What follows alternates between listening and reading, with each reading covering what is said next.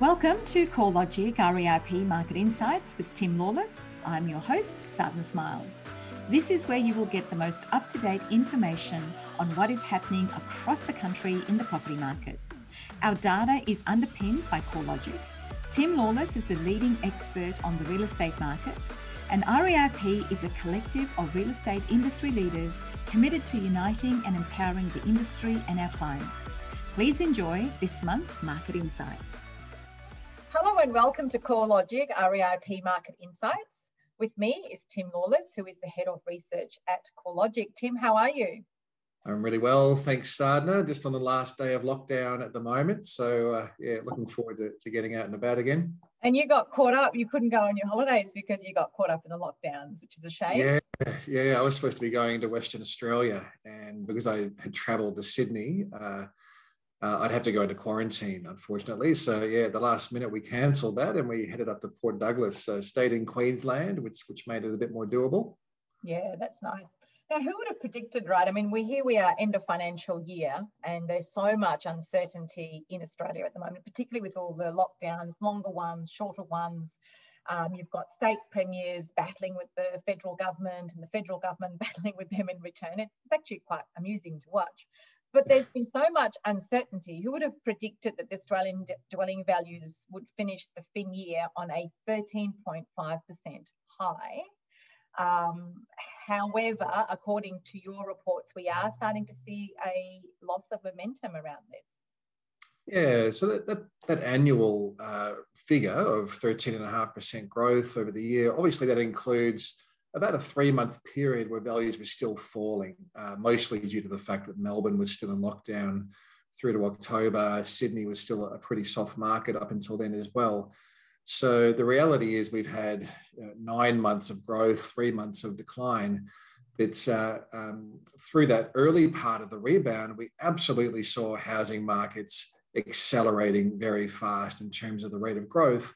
The more recent trend, though, seems to be some deceleration. We're seeing the market lose a little bit of momentum, which isn't really all that surprising when you consider incomes aren't really rising all that much and housing values are rising still at nearly 2% month on month. If you look at the annual rate of income growth for households, it's around 1.5% per annum. So we're seeing housing values rising at more than income growth monthly. So it's monthly rather than say the annual figure for incomes. So we're really starting to see some sectors of the marketplace getting priced out. And of course, getting your foot in the door, raising your deposit, funding your transactional costs seems to be the hardest part of participating in the marketplace at the moment. And that was always going to happen, wasn't it? When we've talked many times about at some point, the affordability issue was going to temper the market. And that we're starting to see that clearly happen. Yeah, it's no surprise. And this is something that we've been, I guess, anticipating, was that the pace of gains just couldn't be sustained. It was too strong. In fact, in March, we were seeing nationally housing values were rising at nearly 3% month on month. And we've seen that growth rate gradually phasing down to something that's still way above average at 1.9% last month, is still a really strong figure. But clearly not quite as strong as what we're seeing in the first quarter of this year. And my guess is we'll continue to see the pace of capital gains fading through the second half of 2021, simply due to affordability constraints. Now, the growth has mostly been led by houses rather than units. Is that because most people are sort of moving out? The lockdowns have caused people to switch off from units? Yeah, I think that's a big part of it. There's definitely been a preference shift away from anything that's higher density, and people are looking for a bit more space, particularly if you're working from home. A lot of people are looking for an extra bedroom or a home office.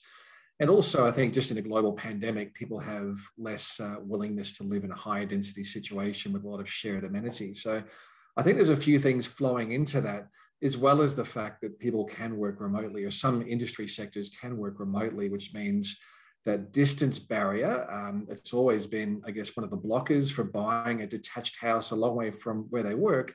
That's no longer as much of a barrier either. So I think there's a bunch of things that are conspiring to push house prices up more than unit values.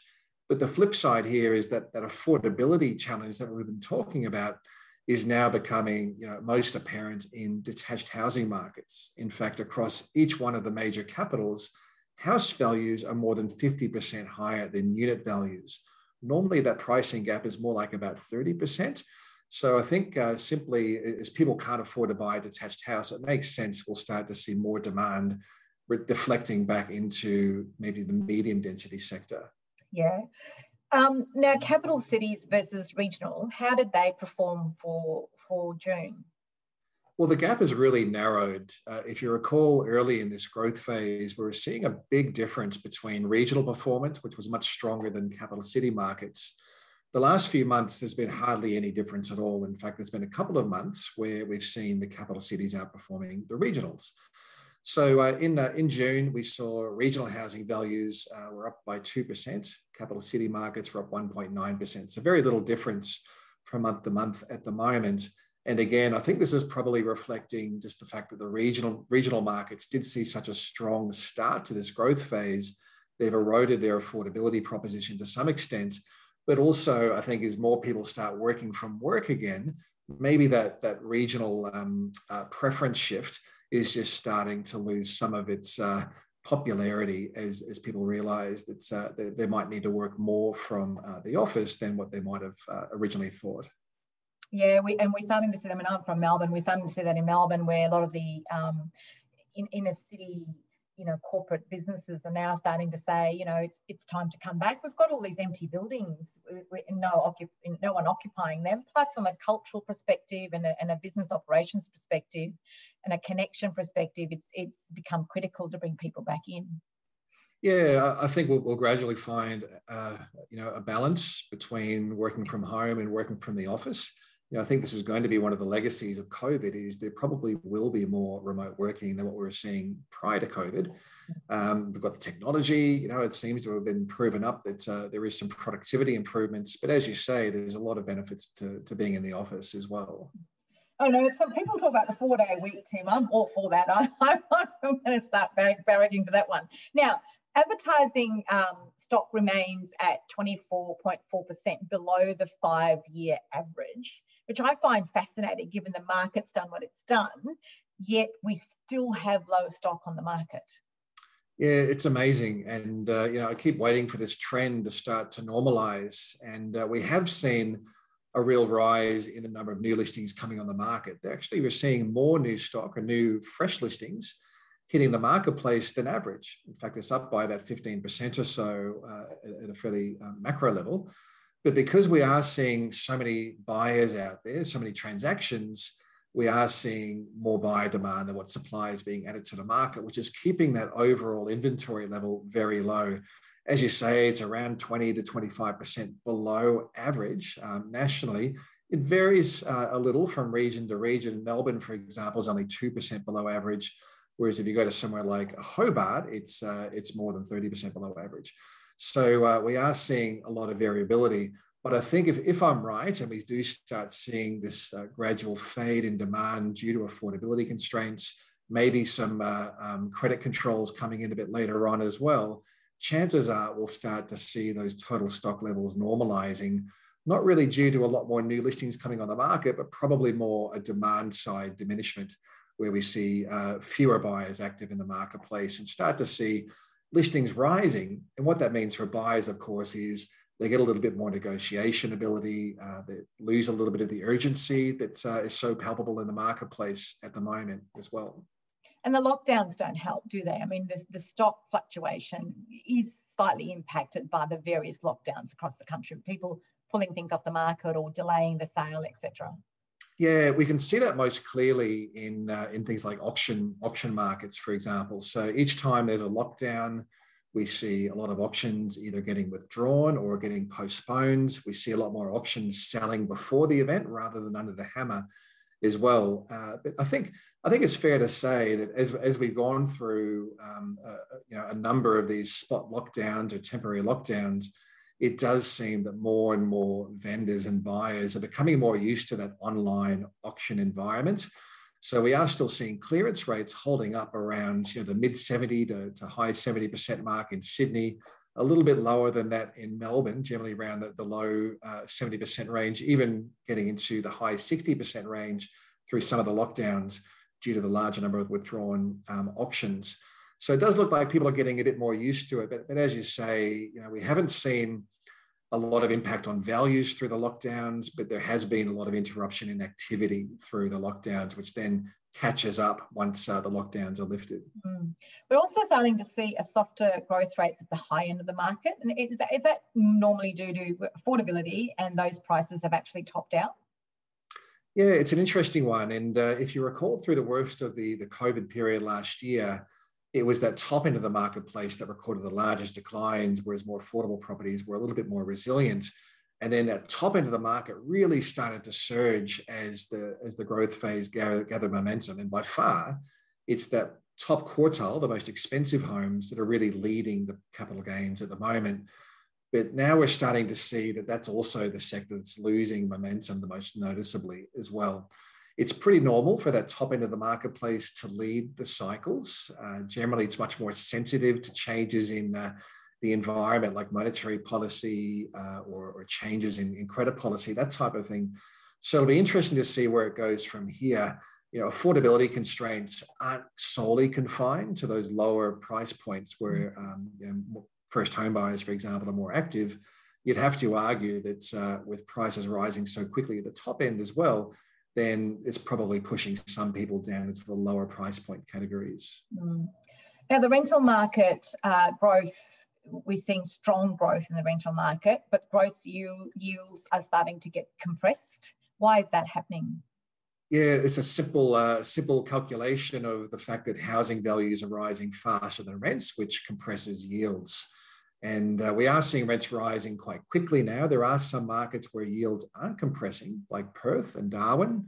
We're seeing Darwin rents rising at more than 20% per annum at the moment, quite spectacular. Coming out of a really long period where rents were quite weak, and we're still seeing rents in Darwin and Perth actually lower, despite the fact they're rising really quickly. They're lower than what they were back in 2007.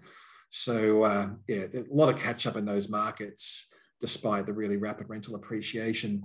At the other end of the spectrum, we are seeing some of those inner city apartment markets still relatively weak, but the recent trend has clearly been that rental listings have come down, particularly in Sydney's inner city apartment market. They're now below average. Melbourne's getting close to the average mark. It does look like a lot of these inner city high-rise rental precincts are attracting some more rental demand, probably because they have seen rents come down so much. In some of the Melbourne inner city precincts, rents are down more than 25%. So it probably is attracting some tenancy demand in from, say, the middle ring suburbs, maybe from some of the surrounding areas where your value goes a lot further, your dollar goes a lot further in some of those rental markets now than it would have, say, a year ago. Yeah, and particularly I think the sort of new millennial or younger generation are finding it, as the rents come down, they can actually move back into the inner city market, whereas they were being pushed out so far out previously. Yeah, as the inner cities become more vibrant, I think it makes sense that we'll start to see more tenancy demand coming into those areas, even without foreign students coming back into those markets, although I still think that's going to be the mainstay of tenancy demand in those inner city high-rise precincts. What's happening in the commercial market? Yeah, it's not something I follow really closely, to be honest. I'm more of a residential analyst, but the commercial market is just so fragmented. We're seeing at one end of the spectrum, industrial, for example, is extremely strong. Warehousing is in demand, probably due to all the home shopping that's going on and home deliveries. At the other end of the spectrum, you've got some of the retail premises, of course, have done it pretty tough. Rents have come down, cap rates have come down as well, although it looks like that's starting to stabilize. Across the office market, it's probably a little bit harder to measure. A lot of people I'm speaking to are saying the premium grade office markets have actually held their value and the rents quite well. It's more the sort of the C and the D grade office markets where there's been a flight to quality, and that seems to be where the tenancy demand has fallen off more substantially than some of the premium office buildings around the main CBD areas. So key headwinds for the property market that you can see, what do you think we need to look out for? Yeah, these are starting to change a little bit. A few months ago, it was all about the fiscal cliff we were moving through at the end of March, and that turned out to be not much at all. Mortgage deferrals have mostly gone back into a repayment schedule.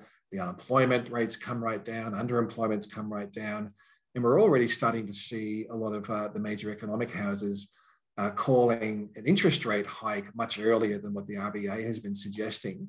So I think that's probably the key headwind going forward will be either an earlier lift in monetary policy than what the RBA has been suggesting, or credit changes aimed at slowing down the level of credit activity, particularly in, say, some of the more what the APRA would call riskier loan types, like low deposit lending or high debt to income ratio lending. So I'm not sure which one will happen first, or if either will actually happen in the short to medium term. They're probably looking at interest rates starting to lift now, maybe late 2022, early 2023 is what the mainstream economic community is now calling. But also, the potential for an APRA intervention, tighter credit policies, we know from previous events, will probably have a fairly immediate slowing effect on the marketplace as well if they're introduced. But at the moment, it doesn't look like there's any real major slippage in lending standards that APRA is looking out for. So it doesn't look like either of those events are imminent just yet. No. Well, Tim, again, thank you for your time.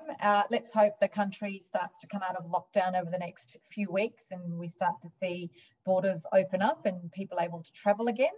And I look forward to talking about what the market's going to be doing in August. Absolutely. I'm looking forward to taking my mask off, and I've just had my second vaccination as well. So I'm fully vaccinated now. Which, well done. I mean, it's difficult to get a vaccination here in Melbourne at the moment. I've been trying for months to get myself into the Pfizer vaccine, but you literally cannot get a booking in Melbourne. So well done to you. You're very lucky. Crazy. Thanks, Sadhna. See you next month. See you next month. Thank you for joining us.